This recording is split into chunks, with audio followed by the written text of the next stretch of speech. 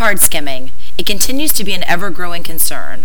Hi, this is Tracy Kitten, Managing Editor with Information Security Media Group. I'm here today with Jerry Silva, founder of Boston-based PG Silva Consulting. Jerry, go ahead and tell me a little bit about yourself and your role at PG Silva Consulting. All right, well, I've been in the banking industry and technology for about 25 years now. And I've worked, I guess what you would call the trinity of jobs. I've worked both at banks, I've worked for the research industry, and recently worked for an actual provider of technology solutions. Today, I'm really dedicating my time to PG Silva Consulting, which is a company that I founded to deal with making technology work in financial services. So that's both during the process of acquisition and then the actual deployment of technology solutions. So I get to work with both institutions and providers to make sure the technology is deployed as effectively as possible. Great. And so when we're talking about the technology that you're focusing on, it's across the board. It's ATMs, it's teller, it's enterprise management. Right. Okay. Yeah. Skimming is a growing problem in the United States. Of course, it's a problem throughout the world. But when we talk about the ATM or the POS or the self-service device or even pay at the pump, which type of skimming attack do you deem the most threatening? And how can retailers and financial institutions combat these growing trends? Well, they're all kind of equally nefarious, aren't they? I think of it being more pertinent to think of it as the difference between fraud on a credit card versus a debit card, maybe. Instead of being channel specific. We've had a lot of experience in the past with credit card fraud, and the acquirers and the issuers have put a lot of intelligence in place to actually capture card usage and then use that to detect any anomalies in the card usage. And then that ultimately gets used to stop the fraud before it's committed. And I'm sure, traveling as much as you do, you've occasionally received a phone call from a Visa or MasterCard, American Express, making sure that you're the one that's actually using the card. The consumer is almost always protected from any loss, as long as it's been reported in a timely manner. They have those systems in place. On the debit card side, you don't have the same thing. Most banks, as issuers of debit cards, don't yet have that kind of intelligence. Some do, but most of them don't. So as long as the card number and the PIN are correct, the transaction is going to go through. There's nothing really preventing it. And although very few banks have actually enforced it in the retail consumer world, retail banking, they could actually hold consumers liable for some small deductible in the case of fraud loss. And in fact, we've already seen banks turn the liability back onto small business, larger fraud loss, right? So from my perspective, it's not so much about which is worse. Is it worse if it's at the ATM versus POS or self-service device? It's really kind of equal when you're looking at it in terms of debit versus credit. And what about the jitter feature? This is something that we've heard quite a bit about over the course of the last 5 to 7 years at the ATM, but is it truly effective? Yeah, I think it is effective. I mean, typical skimming devices really need that really smooth travel of the card, either in the swipe or in the reader, in order to skim the data off. And so when you're using jitter technology, it makes it almost impossible for the skimmer to do that job. So from that perspective, it's pretty effective. But the problem is that there still are a lot of machines that don't have that jitter technology in place. And I'm not talking about just the banks. I mean, banks are doing a pretty good job of upgrading their machines to include the jitter technology. But think about the fact that more than half or more of the country's ATMs are not bank-owned. The ISO deployments in the convenience stores and supermarkets. And when you're looking at that market, the business case for ISO deployments is so sensitive to the cost of the machine in order to provide a decent revenue model for the merchant that if you add $500, $1,000, whatever that jitter device costs you, that additional cost, that additional investment can actually make or break the revenue model for a lot of different locations. So all of a sudden you've got a mom and pop that's only generating 75, 100 visits per month on the machine, and they're making some amount of revenue from that machine. You add now the upgrade to that jitter technology, and that revenue model just goes away. And if that happens, then all of a sudden you start losing the machines, and ultimately it affects the consumer's convenience. So yeah, I mean the jitter technology does work. It's just not deployed, everywhere you'd want it to be. It's not as prevalent, perhaps, as we would like for it to be. So if you had to compare skimming attacks and cyber attacks with data breaches, which of those do you deem to pose the greatest threat and why? Well, here it's a matter of, the answer is yes, both. It's a matter of like wide versus deep, right? If we're looking at card skimming affects thousands of cards at a time during any single event, right? So you get a group of people together and they go off and skim cards. And they're skimming, again, thousands of cards affecting thousands of people, thousands of accounts. And the typical skimming attack, if they collect all this information, thousands of card stripes, before they actually hit the street with manufactured cards or with purchases. So it affects thousands of people more or less once. But on the other hand, the loss per person is typically limited to either the daily card limit or the daily card limit times the number of days the consumer isn't aware that it's going on. So from that perspective, you can consider card skimming to be a very, very wide kind of fraud event, but not very deep. I think it's pretty shallow.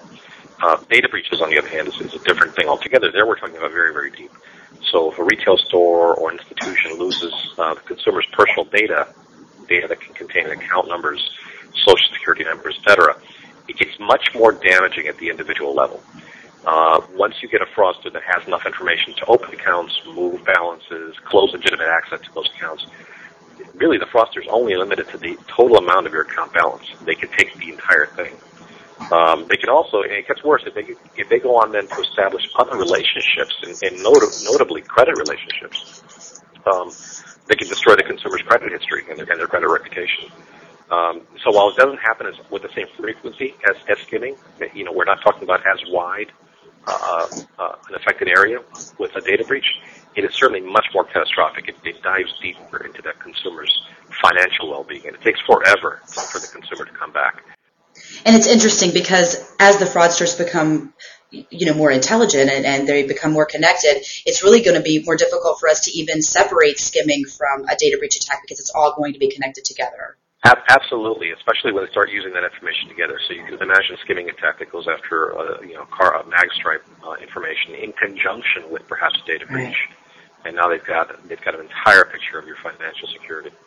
And on that note, when we talk about the connection between a compromise of the mag stripe information, getting a pen, and then tying it in with your personal history and your banking information, what role do you think chip and pin technology, or EMV as it's called everywhere else in the world, could play here in the U.S.? Yes, absolutely. If we brought that over here, it would be very, very effective in terms of stopping that card fraud. In fact, the entire impetus behind EMV was the high levels of fraud overseas that were taking place because there was so much off-post authorization taking place. So from that perspective, EMV is a very, very effective technology. The issue is not so much about whether the technology works. There's so many legitimate challenges in moving EMV to the U.S. that I don't see it happening anytime soon, if ever, not the least of which is cost. The cost of retrofitting and or upgrading ATMs and POS devices to use EMV is not trivial. Although the per machine cost may be low, you're talking about 500,000 machine ATMs. God knows how many more POS devices out there. And so the cost becomes non-trivial. Then there's also the issue of reissuing the millions of cards, both credit cards and debit cards, back to the consumer. And when you look at the cost of fraud in this country, it's very different. The cost of fraud and the frequency of fraud in this country is very different than it was in Europe when EMV was established. The numbers just don't justify that kind of investment just yet. We haven't seen the levels of fraud where the banks are saying, well, it's going to be cheaper for us, or the issuers, it's going to be cheaper for us to go off and retrofit every ATM we have, every POS device that we have, and reissue every card we have, because that'll be cheaper than paying off the fraud. That's just not the case yet. How hackable is the EMV standard? Well, it's already been done, right? It's already been hacked. But in the specific case where somebody got around the EMV standard, it wasn't an easy hack. It really required that fraud to be kind of an inside job. You had equipment that kind of went between the card itself and the POS device, let's say. So in order to hack the EMV card itself, you need additional technology that it can't yet be as cleverly hidden as a skimming device can be, for example. Now that problem will eventually, that hurdle has to come down at some point, but we're not there quite yet. So no technology is ever going to be 100%.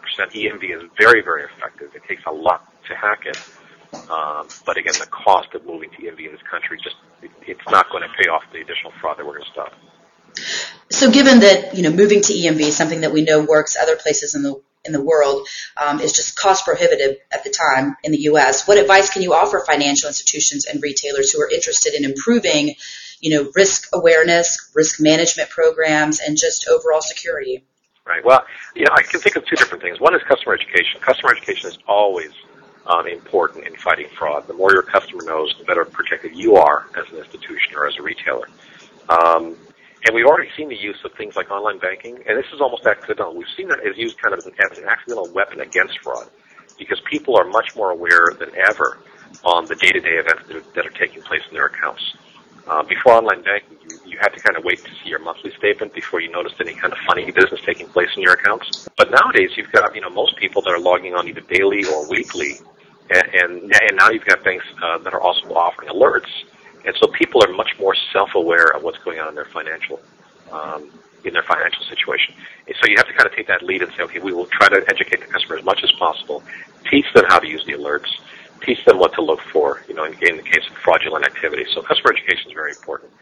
The other thing I'd say is that we have a wealth of information on customer behavior stored across, the core banking systems, all the front office channels, ATM, online banking systems.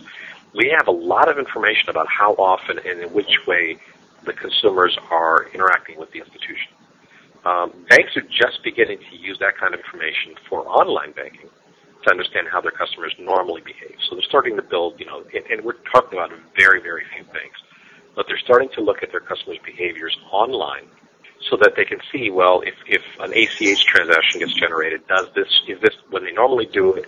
Are they doing it on a Saturday? Or are they doing it from a computer they've never used before? So they're just starting to use that kind of information to understand how the customers normally behave, and then use that information to prevent the fraud.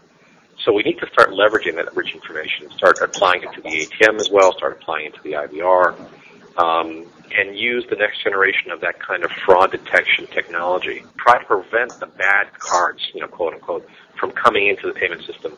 It's almost like we have to assume that we're going to get bad cards, and now instead of stopping the bad cards, which is, we should still be trying to do that, but in addition, assume that the cards are going to get through, and now look at the behavior and say, does this behavior fit with what that consumer typically does? Thank you for your time today, Jerry. We've been talking with Jerry Silva of PG Silva Consulting. For Information Security Media Group, I'm Tracy Kitten.